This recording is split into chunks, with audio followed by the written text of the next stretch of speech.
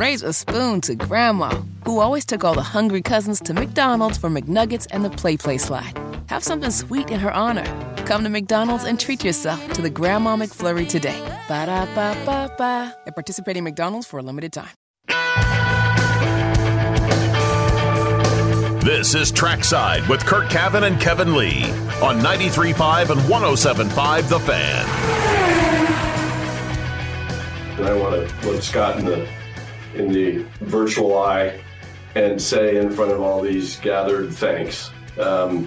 We are so fortunate to have Scott Borchetta step up and assume the leadership position of this event going forward.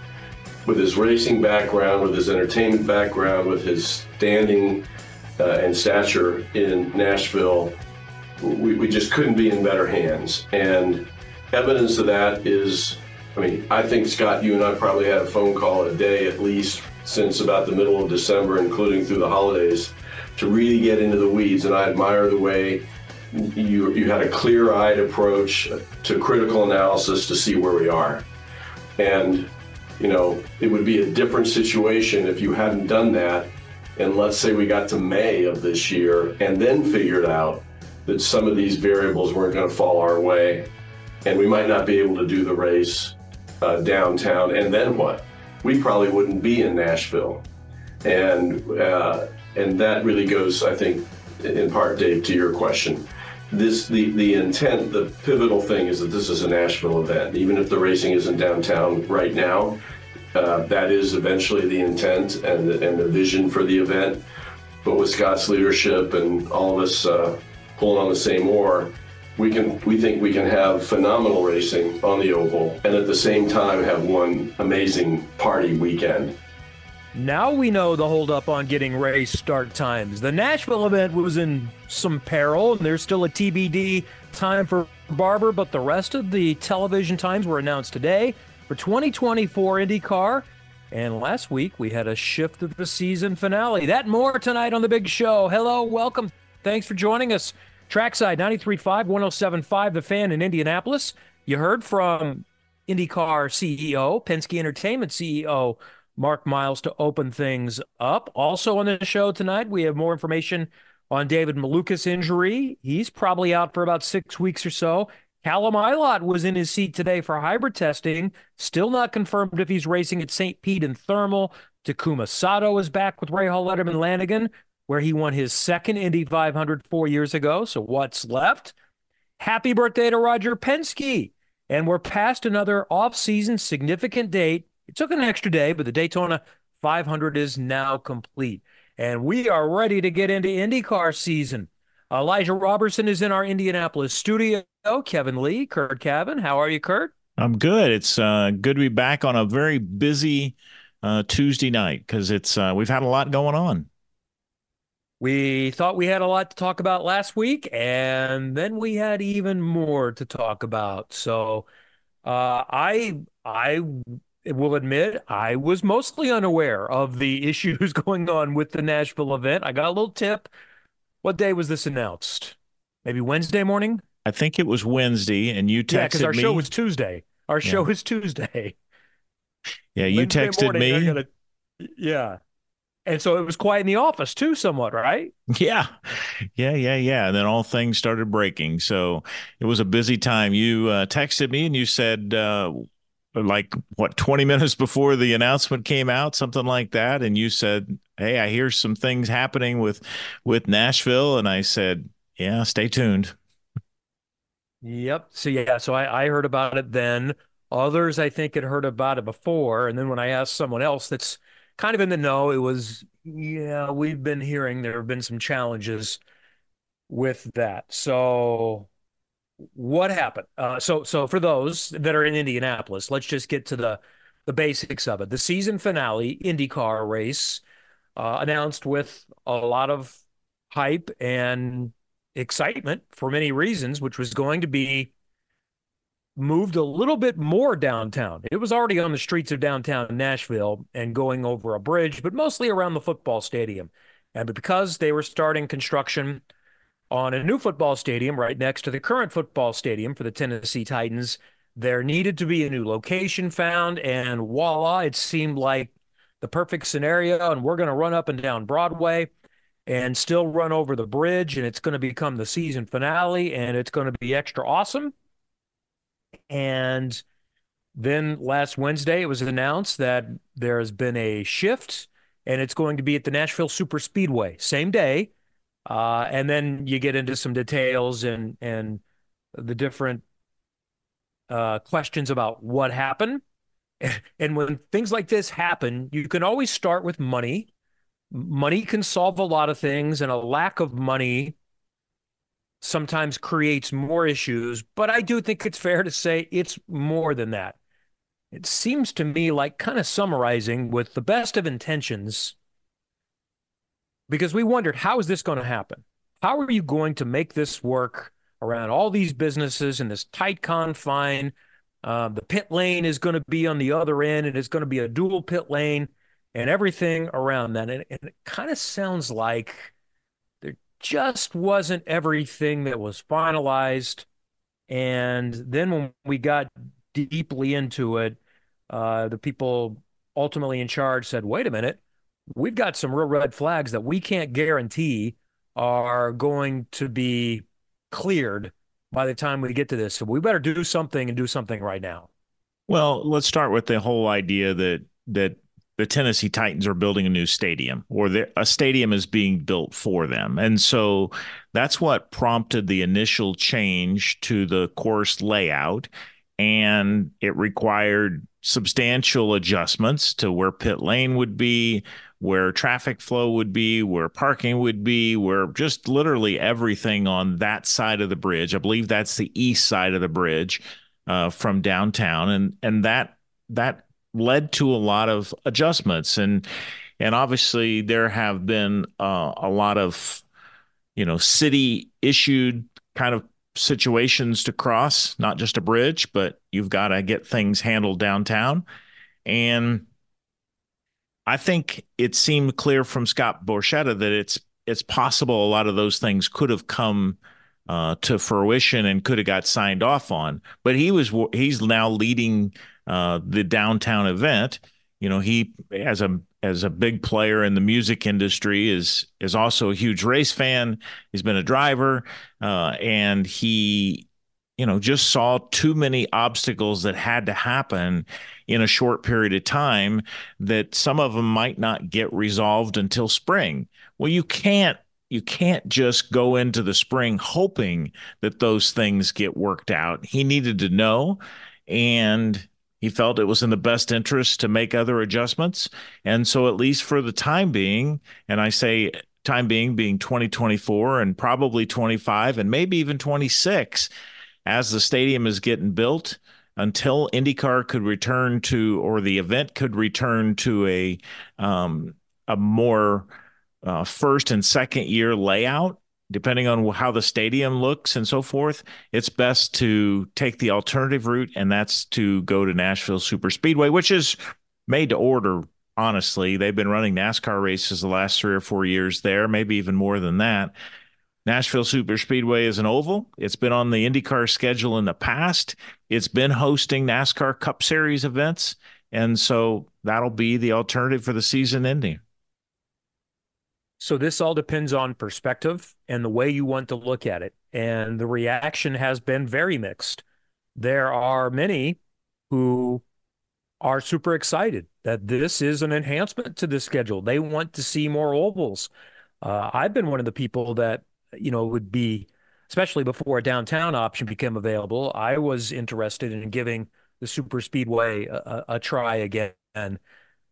So from that, and the fact that I think there were people that weren't really excited about a street race deciding the championship, with just the randomness that is involved in a street race. This will be a more straightforward, normal type of event. So if that's your perspective, then this worked out great.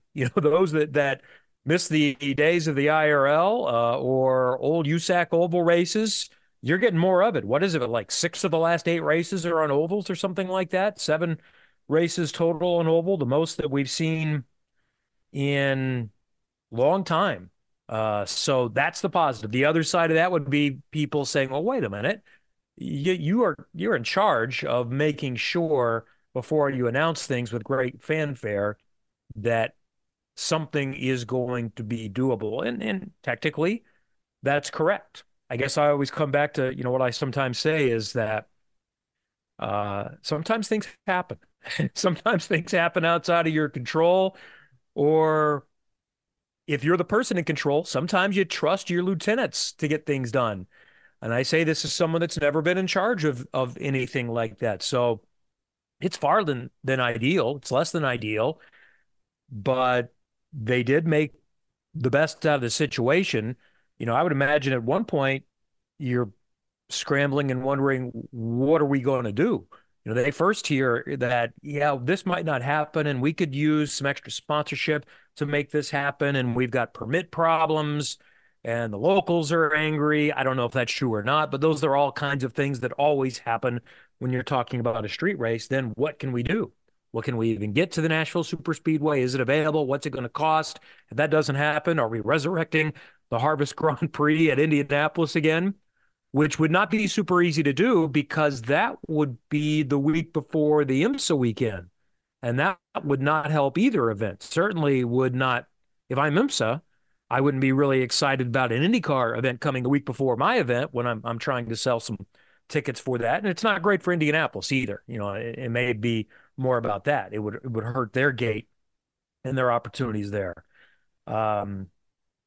So I'm disappointed. I'm sad that they're not going to see this come, because there was legitimate excitement for this. You see the mayor up there, you think, yeah, it's good.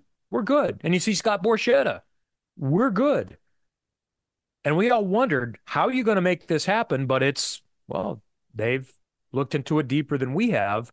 But unfortunately, there were just some things. And I don't know if these are things that got changed, or if I think that the word due diligence was mentioned in the press conference. Well, so will it come back? I don't know. There's no guarantee. I'm hoping this isn't Baltimore, where a great event that just couldn't make it financially. How much of it is that part of it? Because street races are so expensive. It is so hard to make them work financially. They draw a lot of people, but they cost a lot more money than anything else. I didn't remember, and I listened to the entire Scott Borchetta explanation for what he's seen and the whole teleconference that we've referenced off the top. I didn't hear him speak to money.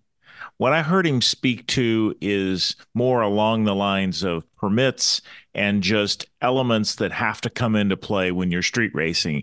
And keep in mind that most street racing, you're developing these plans over a multi-year period of time.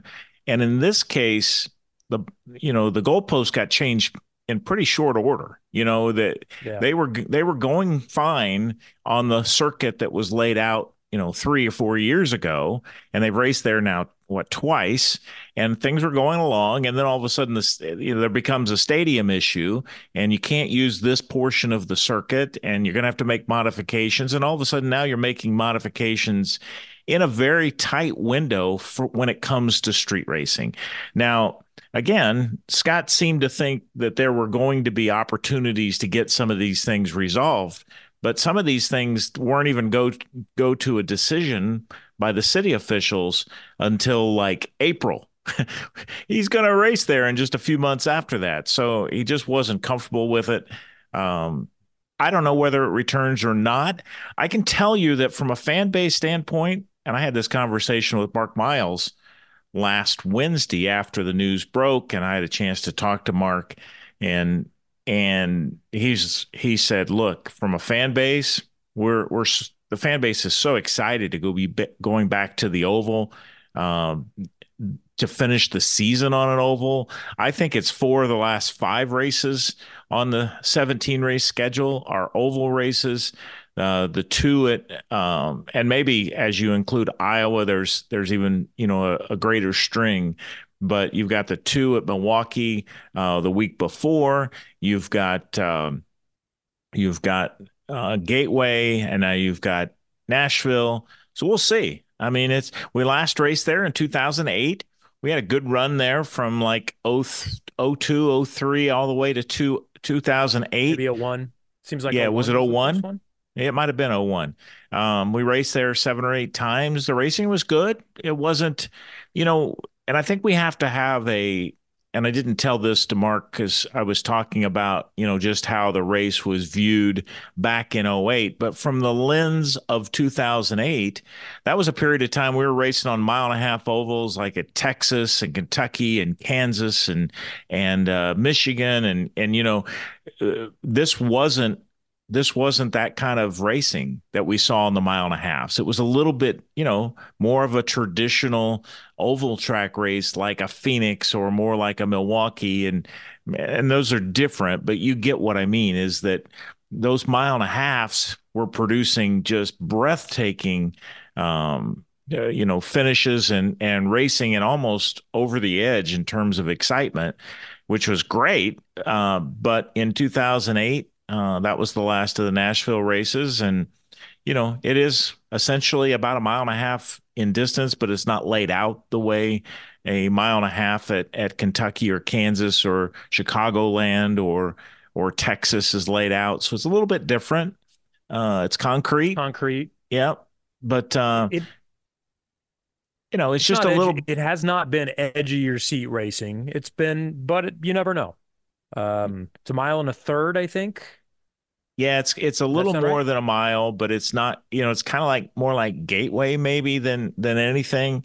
But I tell you, the one person that's really happy about it is Scott Dixon. He won the last 3 times we went there and really did so. In fact, the last one he probably wasn't going to win, but the rain came and he was in the lead with Weldon in second. So, and they were teammates at Ganassi that year, and so he's got to be pretty excited they go there. And the other guy has got to be just jumping for joy is Joseph Newgarden, because we're going to end this season with at least 4 of the last 5 being on short ovals, and he's pretty good on those. Yeah, if we haven't made our picks for the championship, it's changed. Yeah. And it's Joseph Newgarden is your pick for the championship. And then I might include Scott McLaughlin second, because the Penske cars are just so good in these kind of scenarios. Milwaukee and Nashville are certainly outliers because that's different. It's not exactly the same as the other short ovals that we've been seeing, but it's a pretty good place to start from. So here's what it is. The fans that have been asking, pleading for more ovals need to recruit, because circumstance has presented a wonderful opportunity for IndyCar oval fans. You're going to get a lot of it. And if it goes well, you're going to see more of it. And if it doesn't, it's going to be the Indy 500 and 1 or 2 other races. So that's the bottom line at all of this. My fear is this is going to be a challenge. So the IndyCar community is going to need to work hard at this event. You have had people excited about a downtown race and the simple logistics of that. And now you're 40, 45 minutes outside of town. And oh, by the way, you're still competing with week 2 of the behemoth, the NFL, where when you're downtown, people can do multiple things in a day. They can stumble over to the race and be over in a bar to watch the 4 o'clock game, or depending, the 1 o'clock game, whatever. They can do a lot of things. When you go to Lebanon, you're kind of committed for a little while. It's a little bit more of a commitment, and you were there because you were there to see the race, which is awesome, which works for most of us. But it has not worked to draw the kind of crowds you'd like to have. The other challenge that we've talked about before is that a place like Barber Motorsports Park, can get 35 or 40,000 or whatever the number is on Sunday, which would be a great crowd for Nashville. But Barber also gets 20, 25,000 on Saturday and 10 or 15,000 on Friday.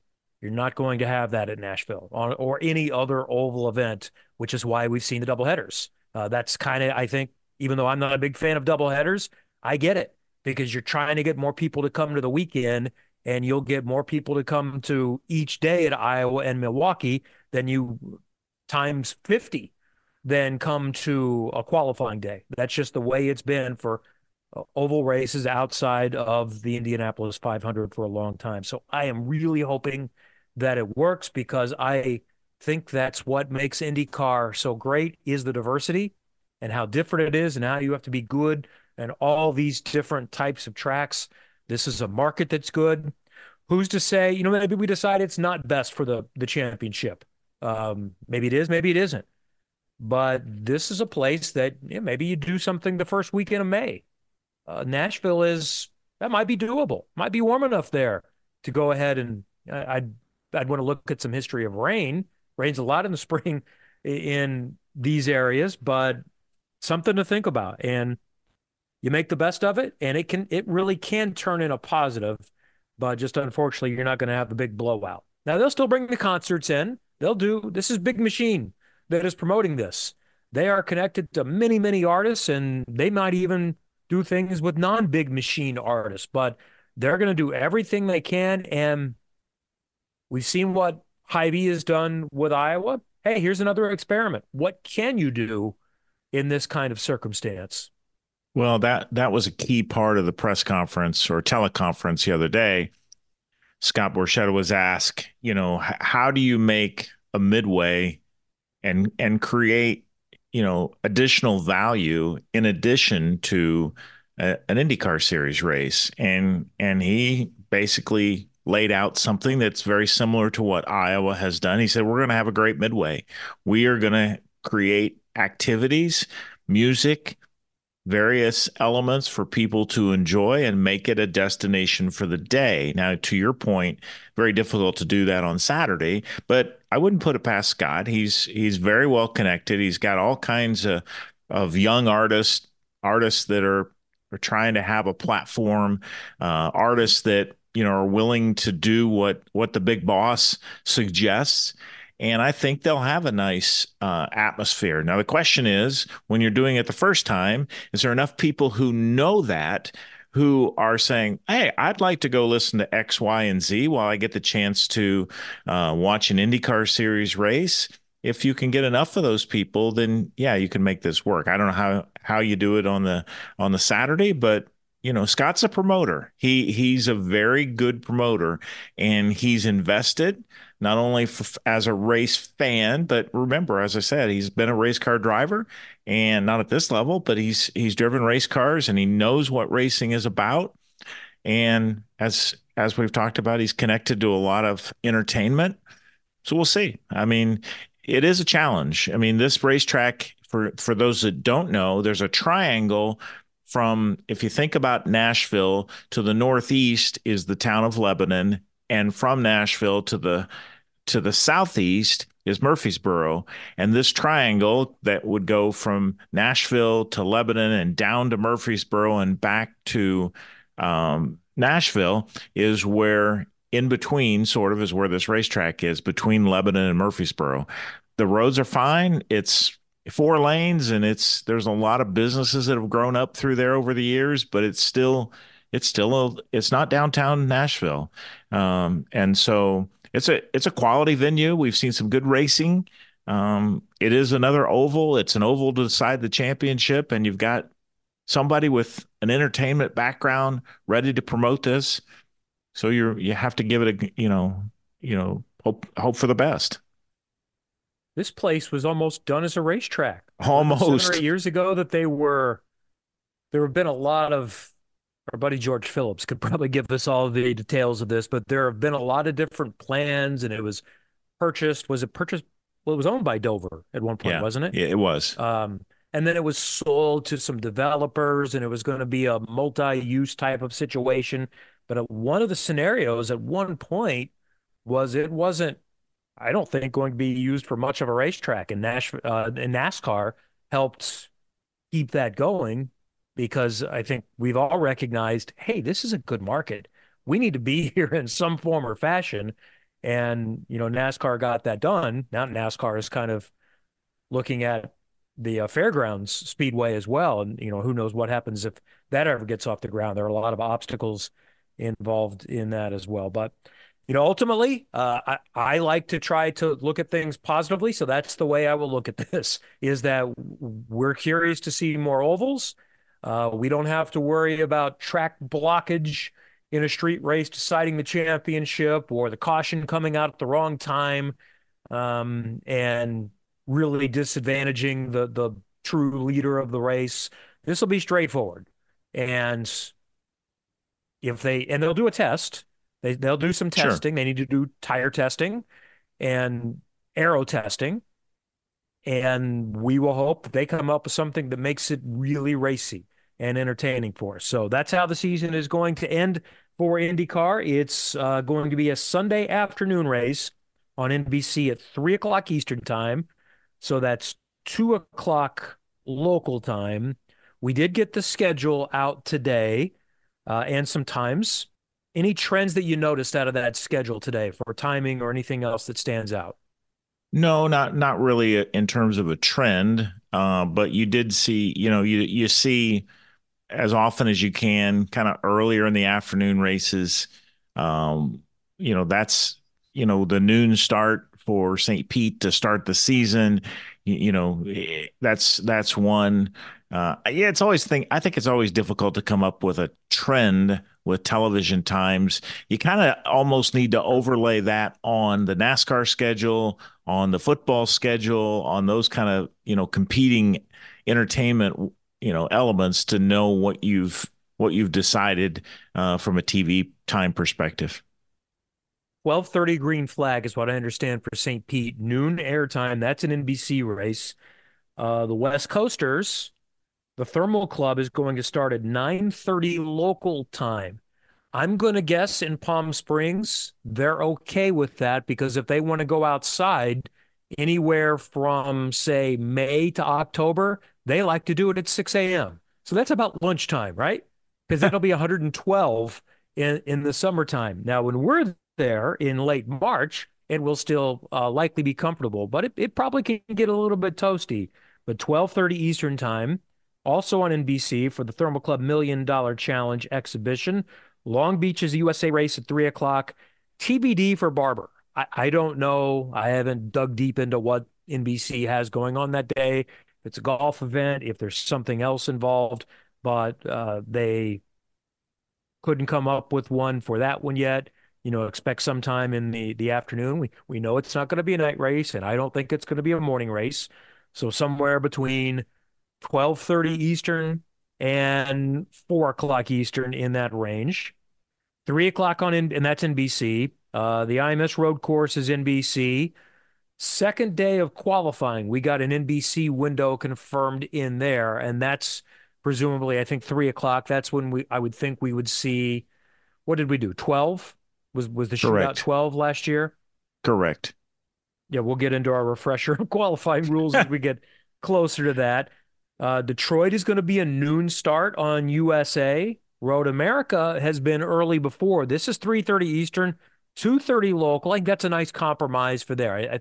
I've always heard the track liked early because people wanted to get out. But then the challenge of that, if I'm the track, is I'm not selling as many brats and hot dogs and beers, if the race starts at 11:30 local time, and I have a hard time getting all my support races in.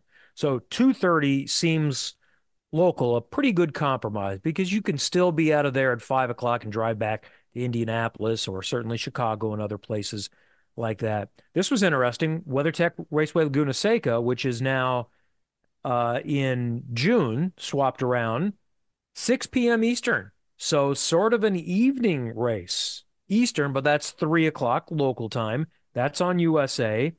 Mid-Ohio is a 1:30 Eastern race on NBC. Iowa.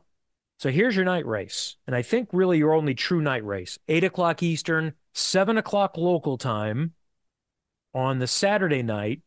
And that's on NBC. That's a Saturday night NBC race. One of the people on this program said those are tough to get. They obviously got it. So there you go. So it gets dark there probably 8:30, 9 o'clock. Yeah, probably about probably close 8:45. Yeah, I'd say you'll still have. You'll get a few laps in the darkness. It's going to be a twilight race. Second race. Ooh, here's a quick turnaround. 11 a.m. local. Noon Eastern on NBC for the second half of the doubleheader. Toronto is one of the Peacock races, 1 o'clock Eastern. Worldwide Technology Raceway, Gateway outside St. Louis, 6 o'clock Eastern. Their Central Time. That's 5 o'clock local. So that one, August 17th, unless you have rain or many cautions, that's a daytime race, just kind of in the late afternoon. So that'll help a little bit with the heat if you want to look at it that way. Should be a little more comfortable that time. Portland is a noon local time, 3 o'clock Eastern USA race. The first Milwaukee race, Peacock, people have been asking why the second Peacock race. Well, one, I think it was in the contract that they might even be able to do up to 3 races.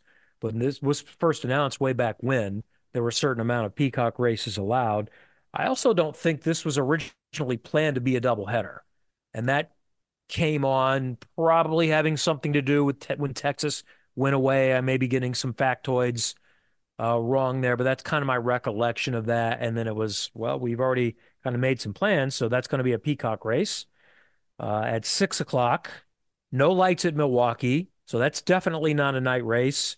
You know, your challenge there would be if it does rain, you don't have any wiggle room. So you need to hope it doesn't rain for that one, because if you're delayed very long, then you're going to be doing a doubleheader on Sunday with the second race on USA at 2:30 Eastern, 1:30 local time. And then I mentioned the Nashville Superspeedway, 3 o'clock Eastern on NBC. And there you have it. Yeah, there's a lot of interesting ones. I think the thermal one is the one that caught my attention because of the 9:30 start. Remember that you're not going to have, for those just catching up, a lot of the people will be on site already as owners of properties, you know, homes there on the property. You're not going to have a huge crowd to get into the race, you know, in the morning time. So, you know, that it's kind of a more of a made for TV type event. So that's, you know, can probably work. But that was probably the time slot that was available. You know, the double headers that you talked about, you know, running Iowa, you know, 5, 6 o'clock and then turning around and having an early race the next day. That's interesting. In Milwaukee, kind of the same way. Short turnaround for the crews, but they get out of the, you know, place at a reasonable time on Sunday. So we'll see how that works out. All right, coming up, we'll get into what's going on with Arrow McLaren and a replacement for David Malukas. That and more coming up. Trackside 93.5, 107.5, The Fan. Raise a spoon to Grandma, who always took all the hungry cousins to McDonald's for McNuggets and the Play Slide. Have something sweet in her honor. Come to McDonald's and treat yourself to the Grandma McFlurry today. Ba-da-ba-ba-ba. At participating McDonald's for a limited time. Life is so much more than a diagnosis. It's about sharing time with those you love, hanging with friends who lift you up, and experiencing all those moments that bring you joy. All hits, no skips. Learn more about Kisqali Ribociclib 200 milligrams at KISQALI.com and talk to your doctor to see if Kisqali is right for you. So long live singing to the oldies, jamming out to something new, and everything in between.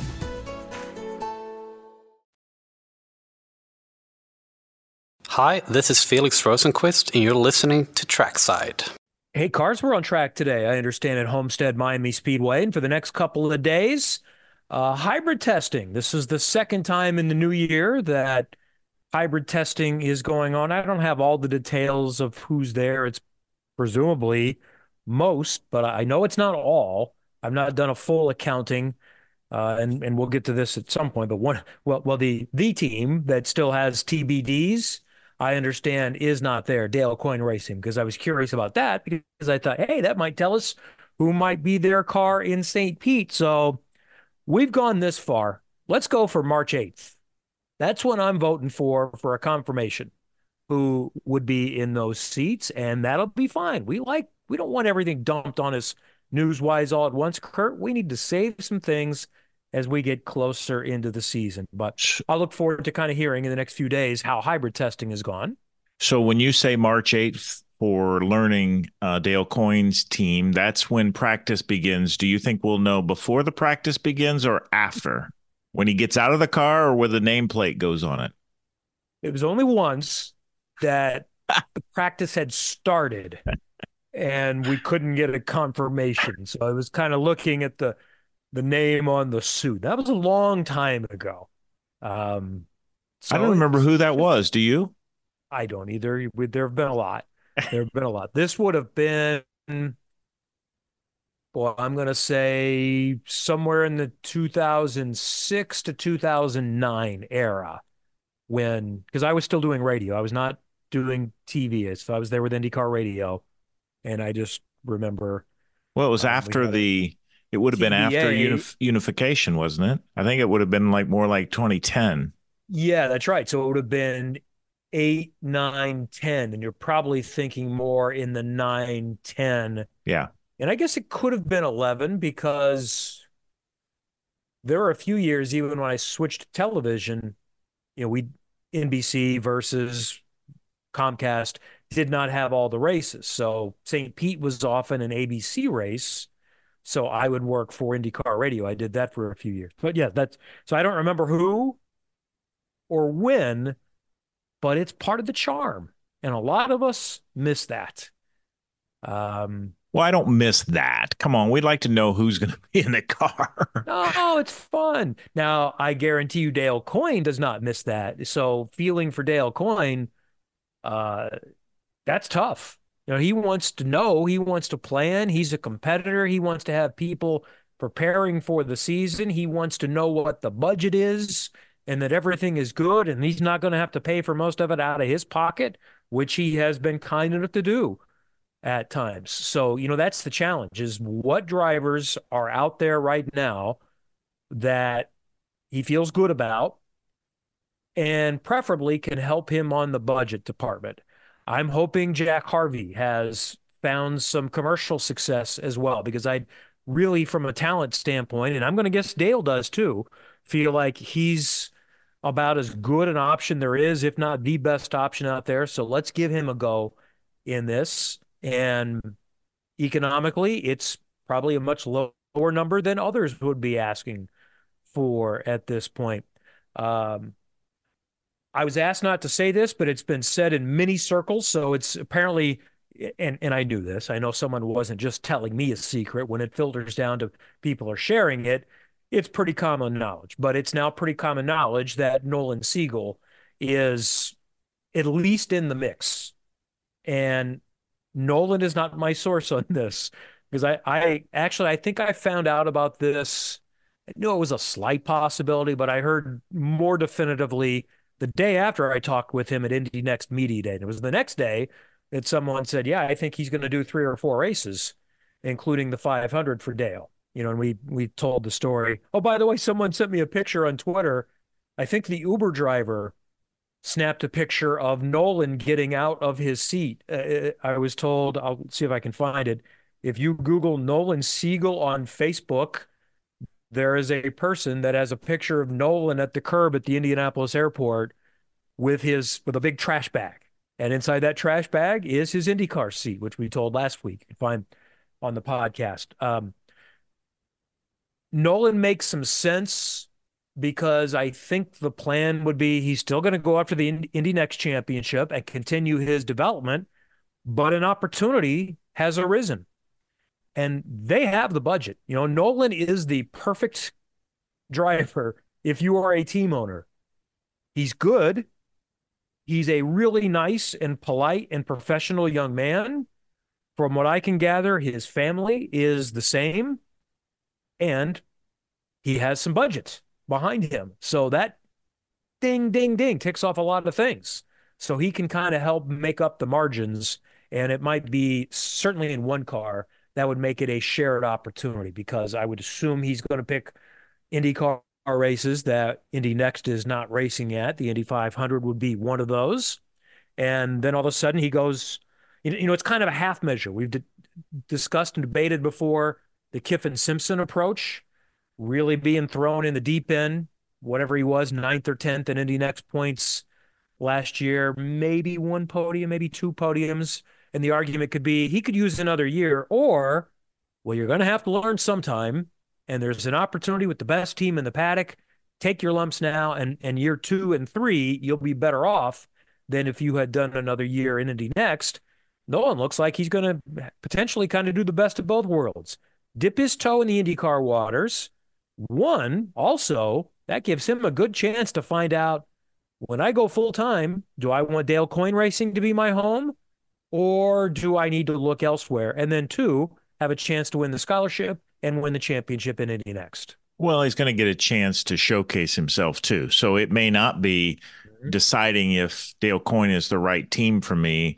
The right team may step forward and say, okay, you check the three boxes that Kevin just laid out, and we've seen you in three races, which, by the way, I mean, I'm not saying it is three races, but if it were three races, it would be the same trial span, if you will, that Linus Lundqvist got in 2023. And so we saw what that did for Linus's career.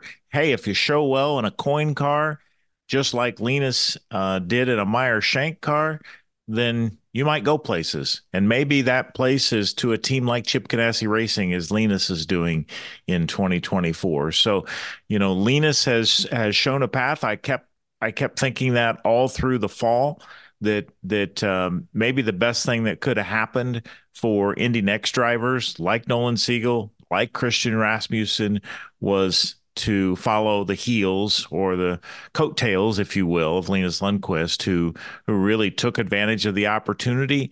We knew, Kyle Kirkwood was almost not a fair comparison because everybody had seen how good Kyle Kirkwood was coming up through the system. But and Linus and Christian have done similar things, but they weren't really compared to Kyle Kirkwood. It was almost like we were talking about a real phenom with Kyle Kirkwood, that we didn't put that same label on these other guys. And yet, Linus has shown that if you just get a chance, give me 2 or 3 races. I may not win a race, but he qualified 11th, made the Fast 12 in 2 straight races, and everybody took notice. And all of a sudden, he's driving for Chip Ganassi Racing. So it could work out like that for Nolan as well. What else is going to make up the Dale Coyne roster? Your guess is as good as mine. We know the normal candidates. We still have not heard from Benjamin Peterson since he welcomed Stingray to AJ Foyt Racing in December, but we know he's not with AJ Foyt Racing. We don't know if Devlin DeFrancesco is planning on doing IndyCar racing this year or not. Could Callum Ilott, we'll get to Callum Ilott in a moment, could he factor in there in some circumstance? And many other names out there as well. So who knows? And names that we may not even be aware of. Now to Callum Ilott. So last week when we talked, we knew that David Malukas broke his wrist. We didn't know which one. We now know it's his left wrist. We knew he was going to have surgery last Tuesday, kind of right before and during the show. And we said, I don't know when we'll find out, but they'll probably know tonight a time frame. And they announced it, to Aaron McLaren's credit, the very next morning, I think. It was next morning, day after, something like that, very shortly, that he's going to be out about 6 weeks or so, miss all the preseason testing, miss St. Pete, miss thermal, and then TBD. There's some time off after that, so good chance he's back. And the next, I think, on track thing would be the oval test at IMS on April 10th and 11th. Much better chance of being, you don't even have to be 100% with a wrist injury to be able to get that done. Callum Ilott was in the car today. We don't think he's going to be in the car for and by the way, today, tomorrow, the next day, hybrid testing. So we'll have nothing to do with the beginning of the season. If all goes well, this is to get set for the second half of the season and to get, well, just the whole program set, not just for your individual cars. Next week at Sebring is really the only testing. That's a full field, not official spring training, but everybody's going to be there.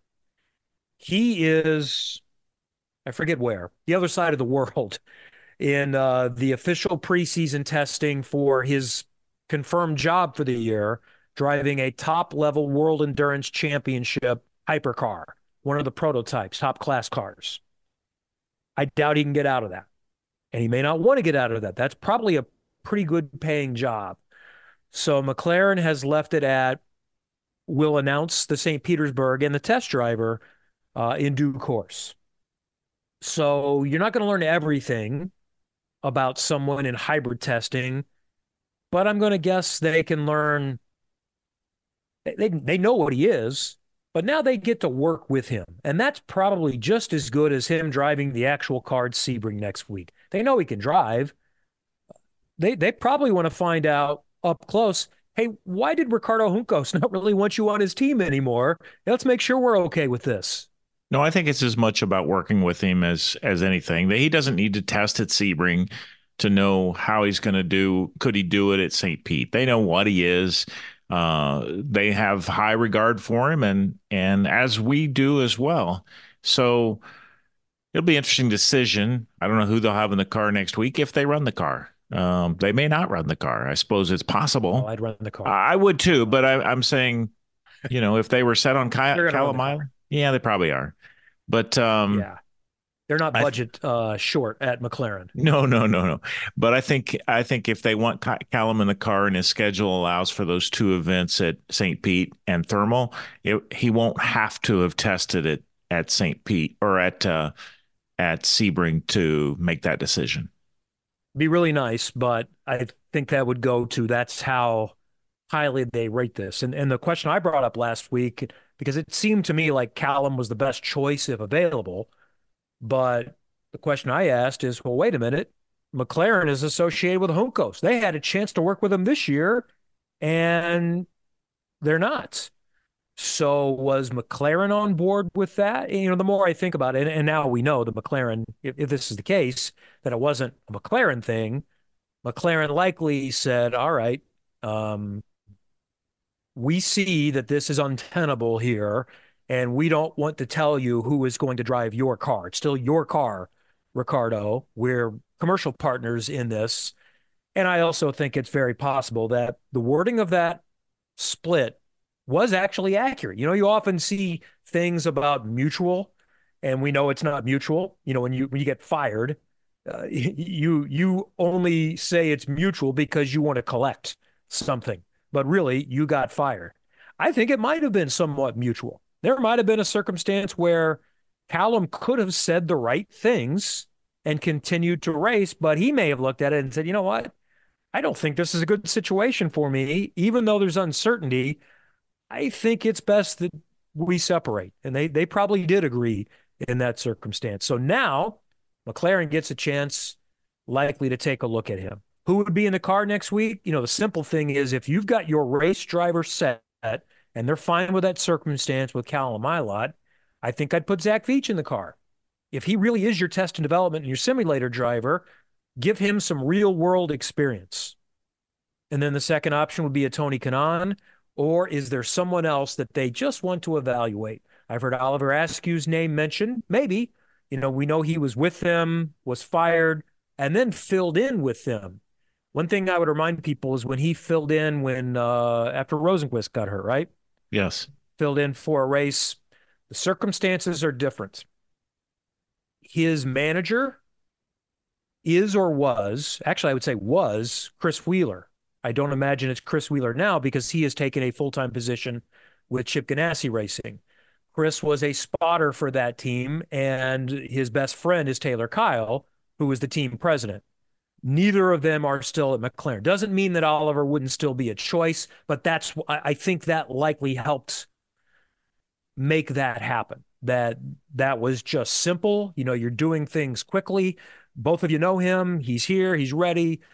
This is a different circumstance. So I would love to see Oliver get another chance now, but that easy pathway or that easy link does not exist anymore there. Agreed. And you make a really good connecting of the dots. I think that was the path for Askew. And I think if it's Veach in the car, then that tells me, if Veach is in the car at Sebring, that tells me that it's going to be Callum at St. Pete.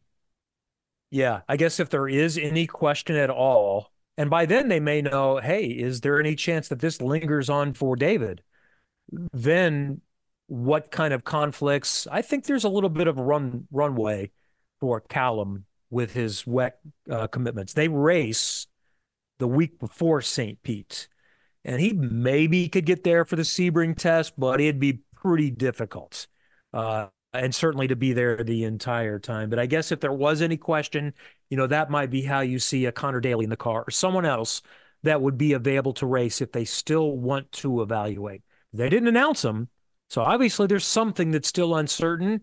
And by the way, it might be because we need to talk to Team Joda, and make sure everything is on board with them, or maybe they're still trying to hope that there's a way to get him to Sebring at some extent. So that's where that is. And this is highly unfortunate for David, and I really feel for him. He will get a chance to show what he can do, but the general perception has been when you get a chance with a team like that, I hope it's a multi-year contract, but it would not be unheard of that it's a one with the team's option, and you need to show. And then one of the hottest free agents for 25 is going to be in the car and see where it goes. Now, they'd like to have 4 cars. So there might be room for both of them in 2025. We kind of got the impression the only reason they didn't run 4 this year is they just cannot logistically do it in their shop. So I don't know when they get to the Andretti shop. I think it's for 25. Is it to start 25? So is that, and with a full year runway, maybe they do come up with some sort of provision. So that they can turn a very negative into a positive too. Let's see what Callum Illot is and what he does in our car. So not only do we have TBAs for other things, we have TBAs for cars that were already set, but circumstance has dictated that. All right, we'll look ahead to hour number 2 coming up in a moment. Stay with us, Trackside. Raise a spoon to Grandma, who always took all the hungry cousins to McDonald's for McNuggets and the Play Slide. Have something sweet in her honor. Come to McDonald's and treat yourself to the Grandma McFlurry today. Ba-da-ba-ba-ba. At participating McDonald's for a limited time.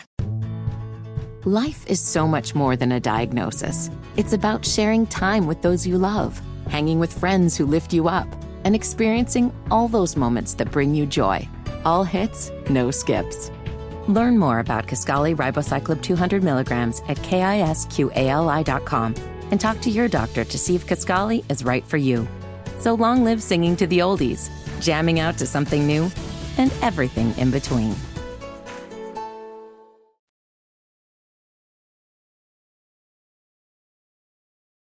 Hi, this is Graham Rahal, and you're listening to Trackside on 93.5 and 107.5 The Fan. Coming up in hour number 2, we need to get to some Twitter comments and questions. We have another confirmation for the Indy 500. We'll do that, see where we stand now, and much more, all coming up. Trackside 93.5, 107.5 The Fan. Raise a spoon to Grandma, who always took all the hungry cousins to McDonald's for McNuggets and the Play Slide. Have something sweet in her honor. Come to McDonald's and treat yourself to the Grandma McFlurry today. Ba-da-ba-ba-ba. At participating McDonald's for a limited time. Life is so much more than a diagnosis. It's about sharing time with those you love, hanging with friends who lift you up, and experiencing all those moments that bring you joy. All hits, no skips. Learn more about Kisqali Ribociclib 200 milligrams at KISQALI.com and talk to your doctor to see if Kisqali is right for you. So long live singing to the oldies, jamming out to something new, and everything in between.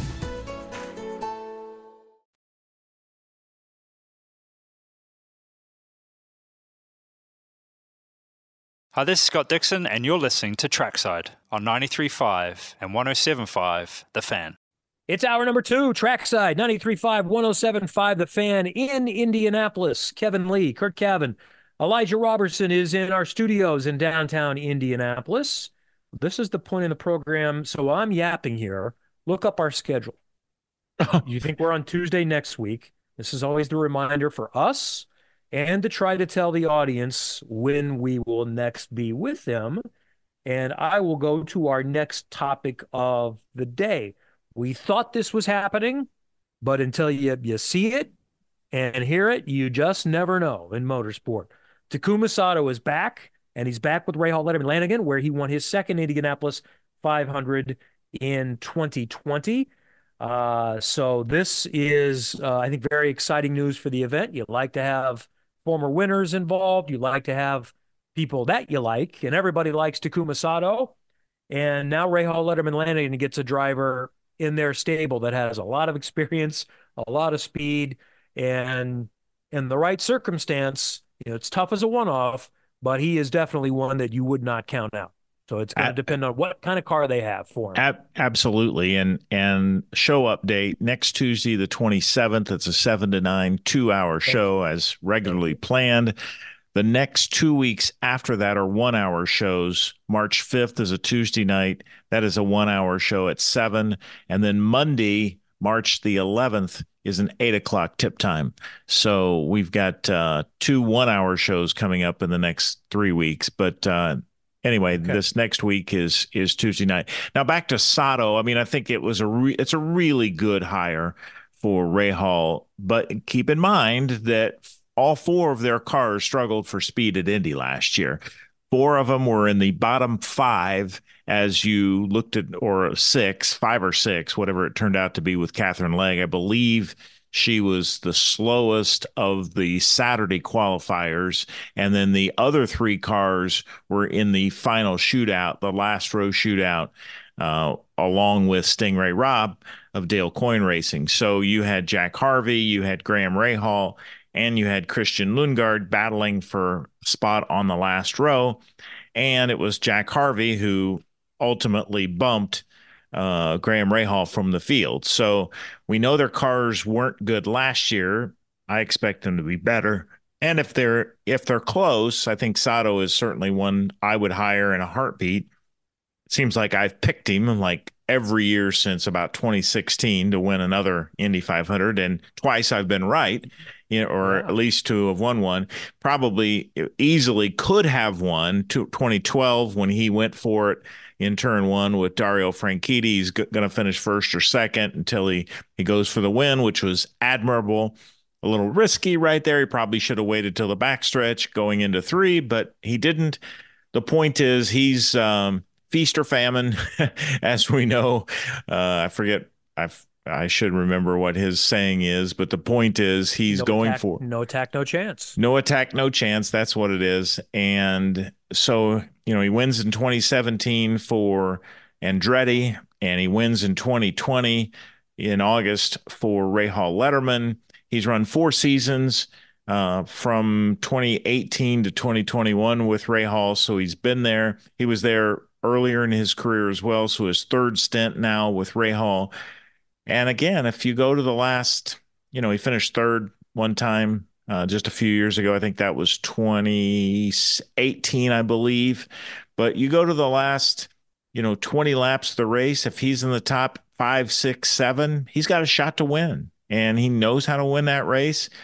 There's only one driver in this field who's won at least 2 races besides Takuma Sato, and that is Helio Castroneves. So he's got experience. He knows how to win, and it's a good choice for Bobby Rahal and Mike Lanigan. He also has taken an official role with Honda. It was announced this week that he is the executive advisor at HRC, which is what HBD is now called. Stands for Honda Racing Corporation.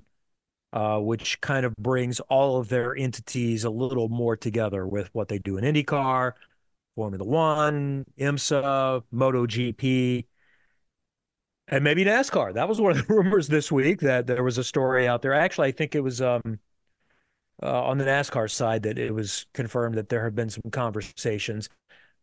I wouldn't make a whole lot into that. It might be deep along the lines, but conversations are conversations. You call up and say, hey, interested? Okay, let's talk about it. But, if Honda has some concerns about the expense of IndyCar, the expenses in NASCAR are going to be significant. And they already have a lot going on that's very expensive, namely Formula One. The IMSA program is massively expensive now with the hybrid situation too, or massively may be the wrong word, but it's a real investment involved there. So am I telling you that it's not happening in NASCAR? No, I just don't know. But I don't know that I would worry too much. I don't know that anything really changed on that front. And I would say that's all still to be determined. But happy for Sato. Happy he's on board once again. I remember talking with him last year that he was telling me he was doing a little more with the Honda Racing School and trying to kind of help mentor and advise young drivers. He's such a unique story. Someone that didn't grow up racing. He was a cyclist and got involved at 19 or 20 years old when he was at university in a driving school, and obviously showed massive talent and just rocketed through the system to get to Formula One. And here he is, what, 46, 47 years old? How old will Takuma be this year? He just turned 47 last month. And I would say he is still a young 47 and has more time in it if he wants it. So that's good. Where do we stand? So this is one of those that was uncertain. I was not 100% certain that entry would run. So I believe we're at 34 now. And that's not counting Able Motorsports, who we think is highly, highly likely. But until you see the firm announcement of that, that's still a little bit of a TBD. So I think our number is 35 minimum. And I also feel more confident about that because it's Chevy. I suspect Honda is done. That's 18. It would take a very unique driver circumstance, and I don't know what team it would be. Dale Coyne is the Honda that I guess could be a scenario, and if indeed Nolan Siegel is doing the 500 as one of their two, I guess if he found the right driver that says, I'll fill in the rest of your budget, but I have to do both of them. If both of them have to do the Indy 500 plus Siegel, maybe that would be enough to be able to convince Honda we would do one more. But I think that's a long shot. Yeah, I think that's a long shot. And if that budget was available, it would already been done. I don't think there's anybody walking around that has that budget available to make that happen. We've been saying for a month at least that, if that extra Honda came to be, and we expected it would it either be at Rahal or an extra car at Coyne? And I think this just simplifies things. As we have talked about already on the show, Coyne's team doesn't even have its two lined up yet, or at least has not announced its two. And so, the fourth car at Rahal, I'm sure, is well funded, and we'll go racing with those four. So if there were to, my guess is not just an over-under. My guess is it's 35. I agree. I will be surprised if the third Foyt comes to fruition. Agreed. And they're going to be in a new situation and working with Team Penske, but I don't think it changes anything. I think they'll focus on the two cars that they got. And obviously Team Penske will work on the three cars that it has and will present. And so that'll be the five from the technical alliance of Team Penske and AJ Foyt Racing. I can't see another circumstance, but maybe it's not out of the question, but I doubt it. If I'm Foyt, I'm only doing it. It's got to be two things. The money has to be there, and it has to be a driver that I think is additive to the program. Yep. And that list for them maybe limited to J.R. Hildebrand at this point. I think that's where you start and end the conversation. I mean, he's worked with him. He's obviously race winner worthy, as he showed in 2011 as a rookie, and he's been a successful driver on the series for many years, and he's a known quantity. So I think it starts and ends with JR. I agree, but then I can still always talk myself out. Well, because does Devlin DiFrancesco want to do the Indy 500? I suspect he does. And so now we're down to either 0 or 1 seats, right? Yeah. So the price then starts to go up, and then becomes a matter of how much do you want to pay for it? How desperately do you want to be in the Indy 500? And then it's, what do you think the value of this seat is? If it's prepared the same way as the Santino Ferici and Benjamin Peterson cars from last year, okay, yeah, this is a car, and Devlin was solid at Indy last year, as I recall. So I'd think about that. But I think I mentioned this before.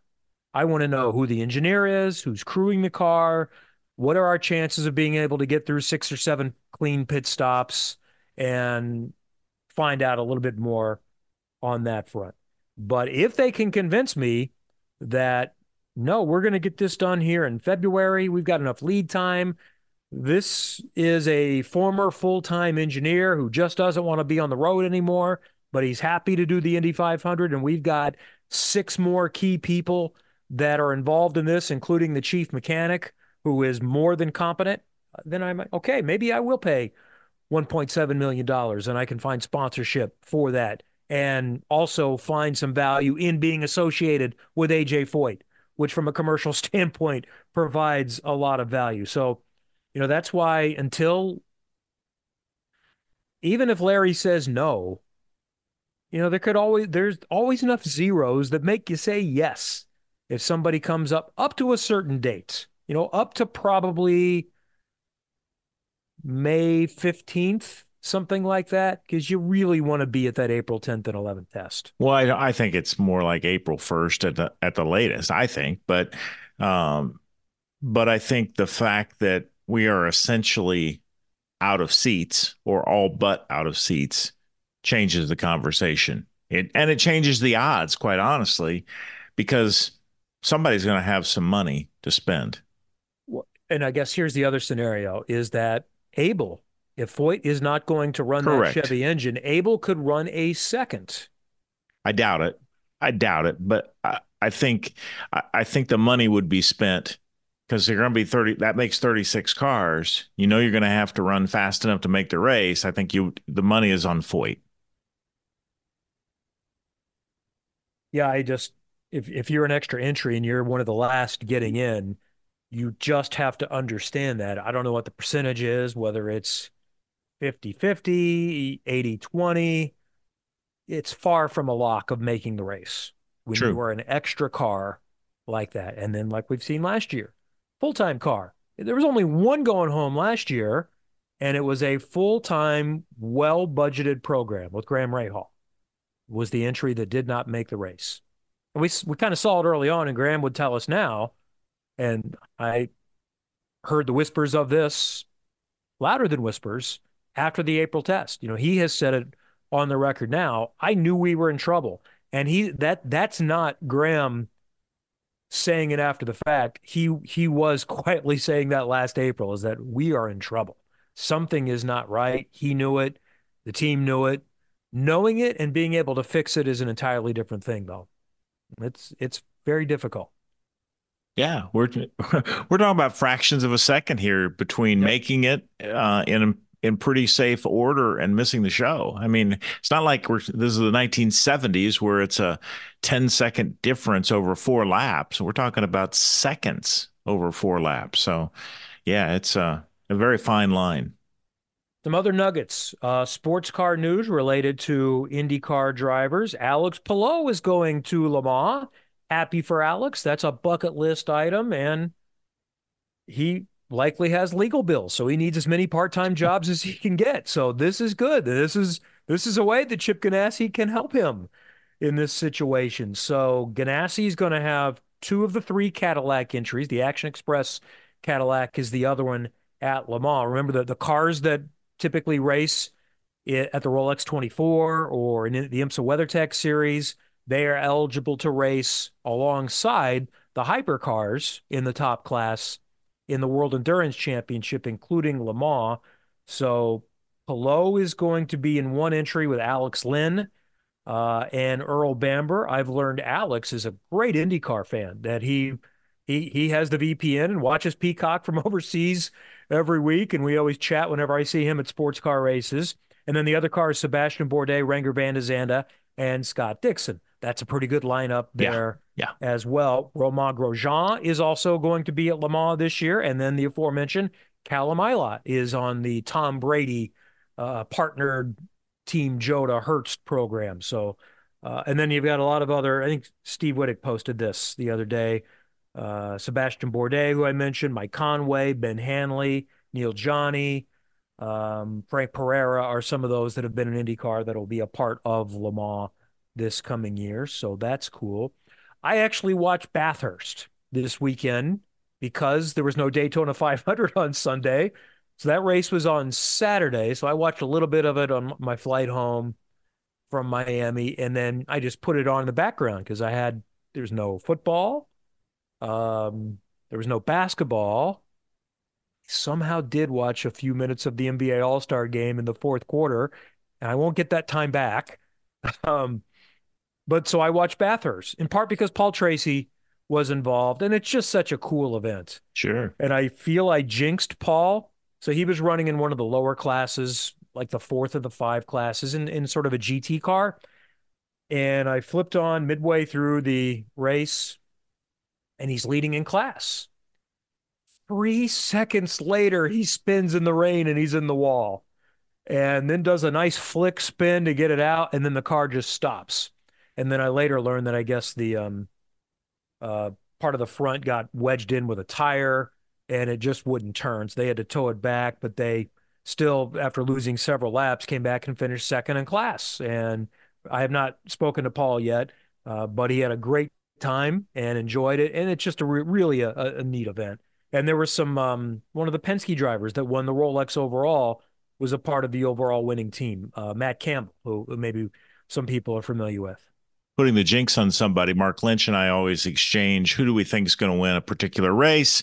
And we have our favorite and then maybe a dark horse. And I jumped in the NASCAR race with 10 laps to go. And I had said earlier in the day, I'll take the 2 car, meaning I was going to take Logano, but for some reason I didn't put the second 2. So I had Austin Cindric. So a lap and a half later, when I said, no, I really meant Logano, he's involved in the 20-some car crash, and I put the jinx on Logano. So sorry, Roger. Didn't mean to do that to your...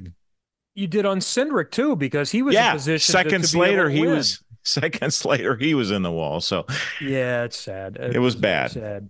All the people I was rooting for did not have the day they wanted. Allmendinger hung in there. He got crashed early, came back, finished like 6th in the 500, and then I gave up with 5 laps left in the Xfinity race.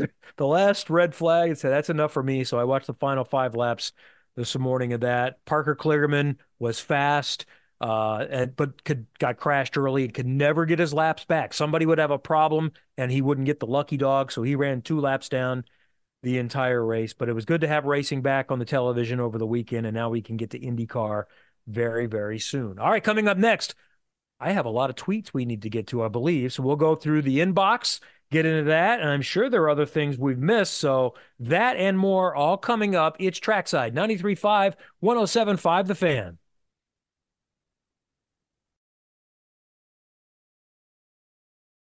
Raise a spoon to Grandma, who always took all the hungry cousins to McDonald's for McNuggets and the Play Slide. Have something sweet in her honor. Come to McDonald's and treat yourself to the Grandma McFlurry today. Ba-da-ba-ba-ba. At participating McDonald's for a limited time. Life is so much more than a diagnosis. It's about sharing time with those you love, hanging with friends who lift you up, and experiencing all those moments that bring you joy. All hits, no skips. Learn more about Kisqali Ribociclib 200 milligrams at KISQALI.com and talk to your doctor to see if Kisqali is right for you. So long live singing to the oldies, jamming out to something new, and everything in between.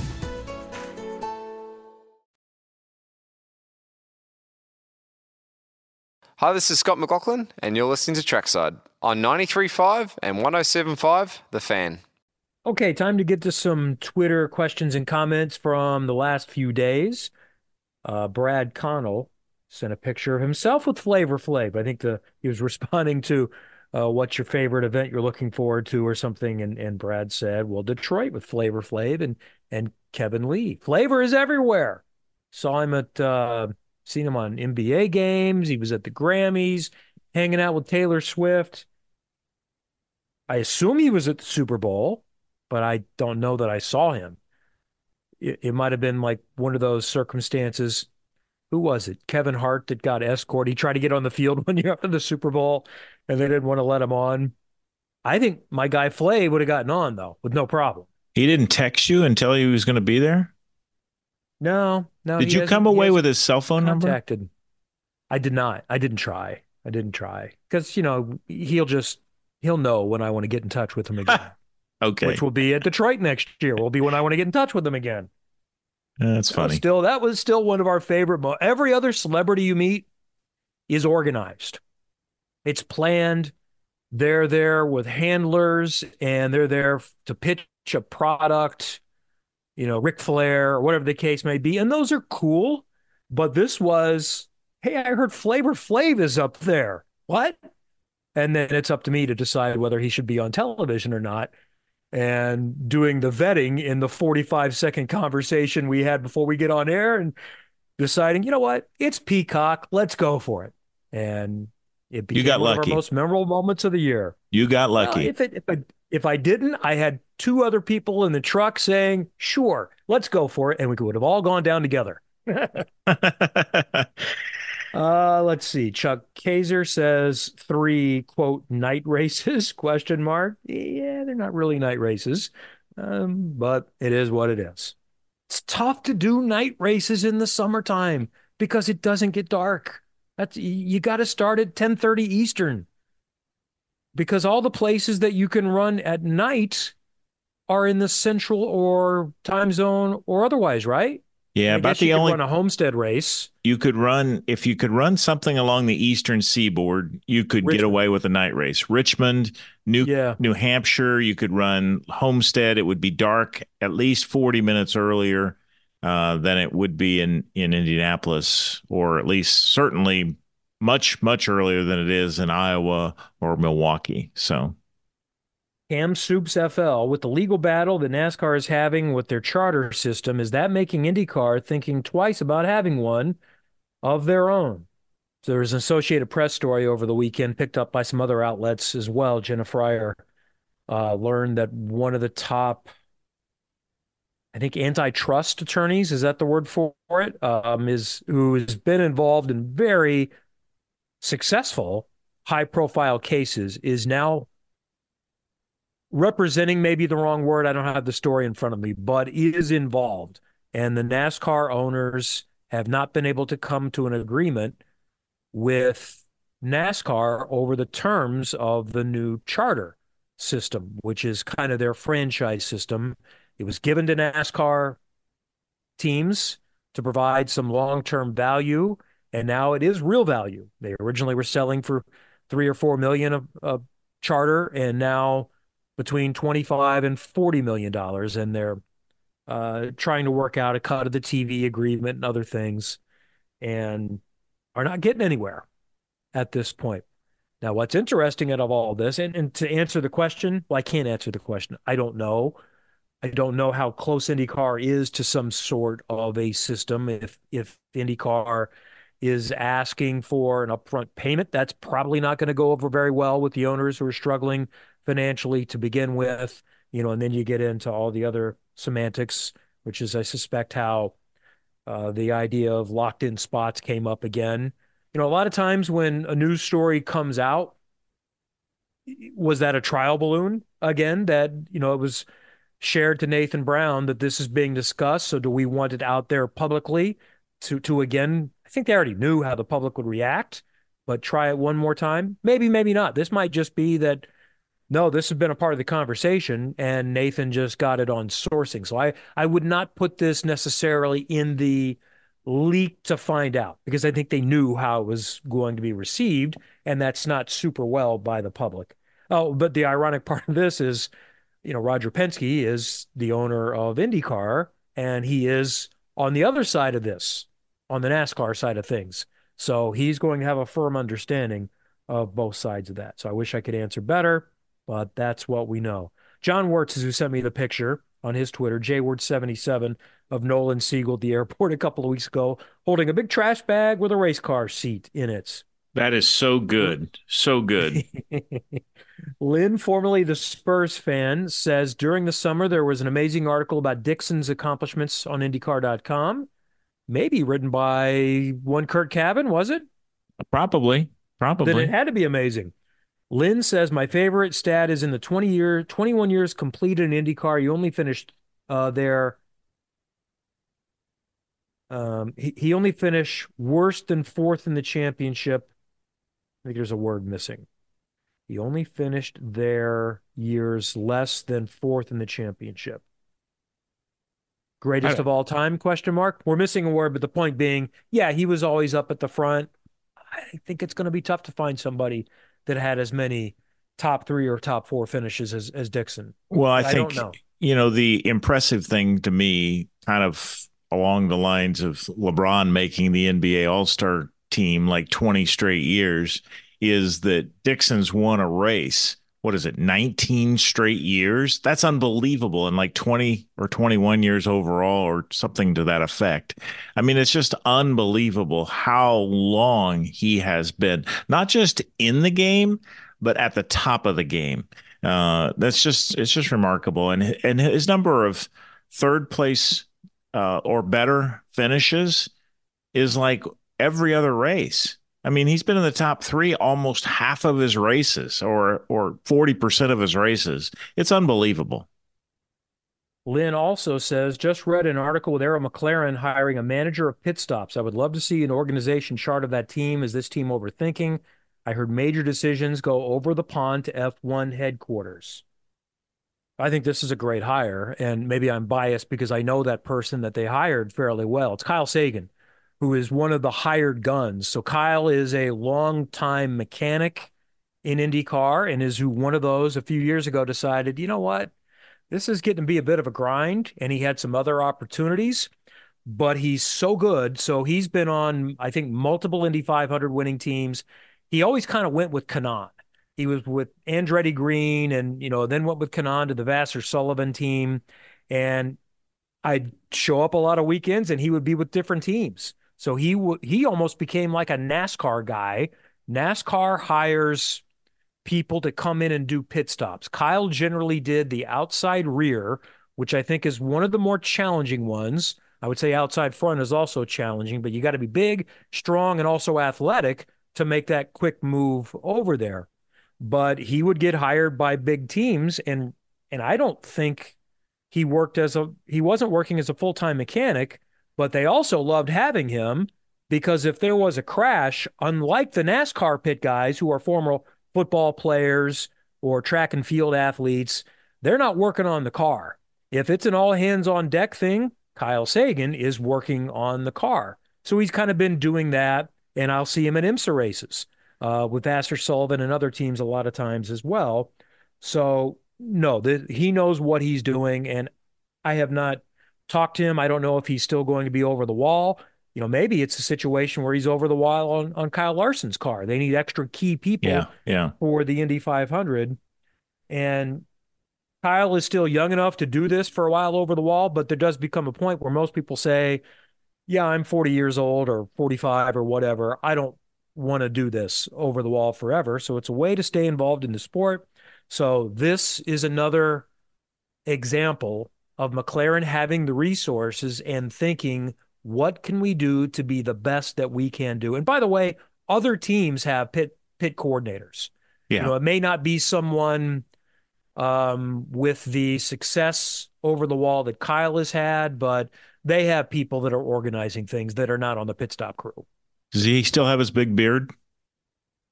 Most of the time. Yeah. So sometimes it's not as long as it is other times, but yeah, Kyle is a very recognizable sort, one of our favorite people in the paddock. And yeah, they probably do.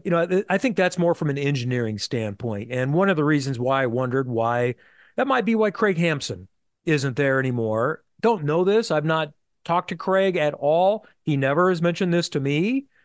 And no one has even said secondhand that Craig is annoyed, but I've wondered about that.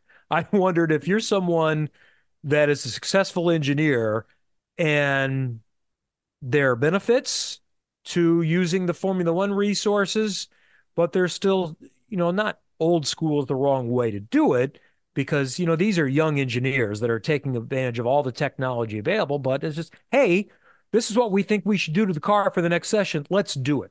Let's don't get a committee that's not here at the racetrack deciding those things. But yeah, that's one of the scenarios in that. Michael Shaw says, guarantee should be for points, not starts. So if a series regular fails to qualify, they still get last place points, for example. That's one of the small things, but that doesn't answer the problems. Yeah, if the real concern is losing your sponsor, collecting last place points does not make up for the lost revenue from that, especially if you're not someone involved in the championship. Yep, agreed. What else? Oh, I had a couple of direct messages. I don't always see those, but Grant asked last week. It's somewhat of an inside joke with the family, but whatever happened to Carlos Munoz? Is he still in the mix for an Indy one-off? All that guy did was show up, compete for a win, and finish top 5. He's like Ferrucci, but without all the drama in the paddock. Grant writes, thanks for the time. So I think what most happened with Carlos was, well, I'll let you, I'm sure you know the answer too. Well, go ahead and say, I don't know where you're going with this. I was just going to say, his success very much reminded me of like Roberto Guerrero, really close to winning on a couple of occasions, 3 occasions, but just, it didn't happen. But why isn't he back? I think some of it is once you show that you have the ability to pay for the seats, it's hard to get hired for the seats. And everyone is holding out now because I probably just came down to at some point the family said, we've kind of spent all we can spend. We can keep spending, but this is coming out of your inheritance and how you're going to live the rest of your life. And it may have been Carlos that said, okay, I've tried it. It's clear no one's going to just simply hire me because they know the money is there somewhere. Double-edged sword. You need the budget to get there, but then how do you convince people to then hire you? How do you go from being a pay driver to a paid driver? And we have just seen recently Marcus Ericsson deal with the same thing. Yeah, and it was a struggle process for him. Yes, it was a struggle for Marcus, and I think he has won the Indy 500, and I think he's won the battle. But when somebody gets the reputation of their family will pay for it or they have money to pay for it in some form, it's a hard thing to break. And it's even as simple as when you go out to dinner with them and people expect them to pick up the check. It really is tough to kind of break that. Brian asks, can you or Curt ask what happened to the relationship with Racing Radio, providing racing electronics? Was it money? I believe the company was sold to NASCAR a couple of years ago. They make the finest scanners while providing the best technology of over-air programming. At the racetrack, it's not the same with the company no longer involved. Don't know, but your answer is usually money. Yep.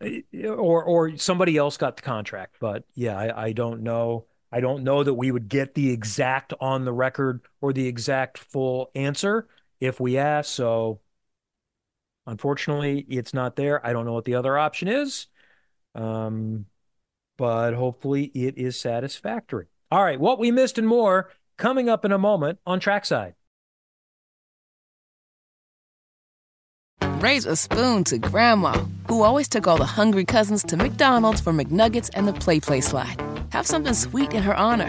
Come to McDonald's and treat yourself to the Grandma McFlurry today. Ba-da-ba-ba-ba. At participating McDonald's for a limited time. Life is so much more than a diagnosis. It's about sharing time with those you love, hanging with friends who lift you up, and experiencing all those moments that bring you joy. All hits, no skips.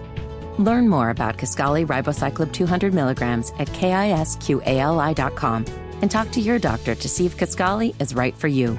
So long live singing to the oldies, jamming out to something new, and everything in between.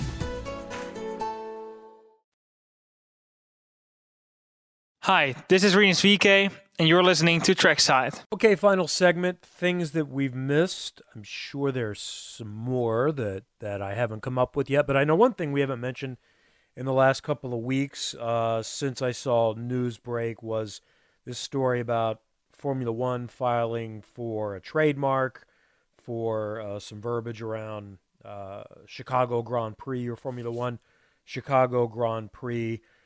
I would think there's still a long way to go before that happens, but it's just part of the due diligence. I would think that'd be really difficult, but you know what? They got it done in Vegas, so you never know. I also think they're to the point of adding a fourth in America plus a couple of more in North America might be a little bit too much. So maybe this is just getting the process started just in case that something goes awry in Vegas or one of the other venues, and then we potentially have a backup plan. But I wouldn't count on that happening anytime in the near future just yet. Their testing is underway this week as well. And Steve Wittick from TracksideOnline.com sent me this today. I thought this was funny. And just one example of how different the sports are. In their 3-day tests, the teams have 35 sets of tires. IndyCar teams get, 5 to 8 a weekend, something like that. That's the amount you get. That's a few more than you get for the entire Indy 500 event. So, that's just kind of how it goes. And their season begins next weekend, which I'm happy about, that it's not IndyCar opening weekend, because I enjoy watching Formula One. And we'll be able to crown a champion by the end of the weekend. But they're starting on Saturday. So I hadn't really looked into this, but the first 2 events are on Saturday, not only at the venue, but also U.S. time, and this is because of the start of Ramadan. So it's the first time in a long time that they've had Saturday races other than the Vegas race, which happened on Saturday. What was the note that I saw? Before Vegas, you had to go back to the 1985 South African Grand Prix for a race held on a Saturday. So Bahrain next week on the 29th, the first practice will be at 6:30 a.m. our time on the Thursday. So Thursday morning practice. Essentially everything moved up a day, leading to the Saturday race on March 2nd at 10 a.m. Eastern time. And then the Saudi Arabian Grand Prix, that's St. Pete weekend, will get started Thursday, March 7th, 8:30 Eastern time for the first practice, leading up to the race on Saturday afternoon at noon. So something a little bit different.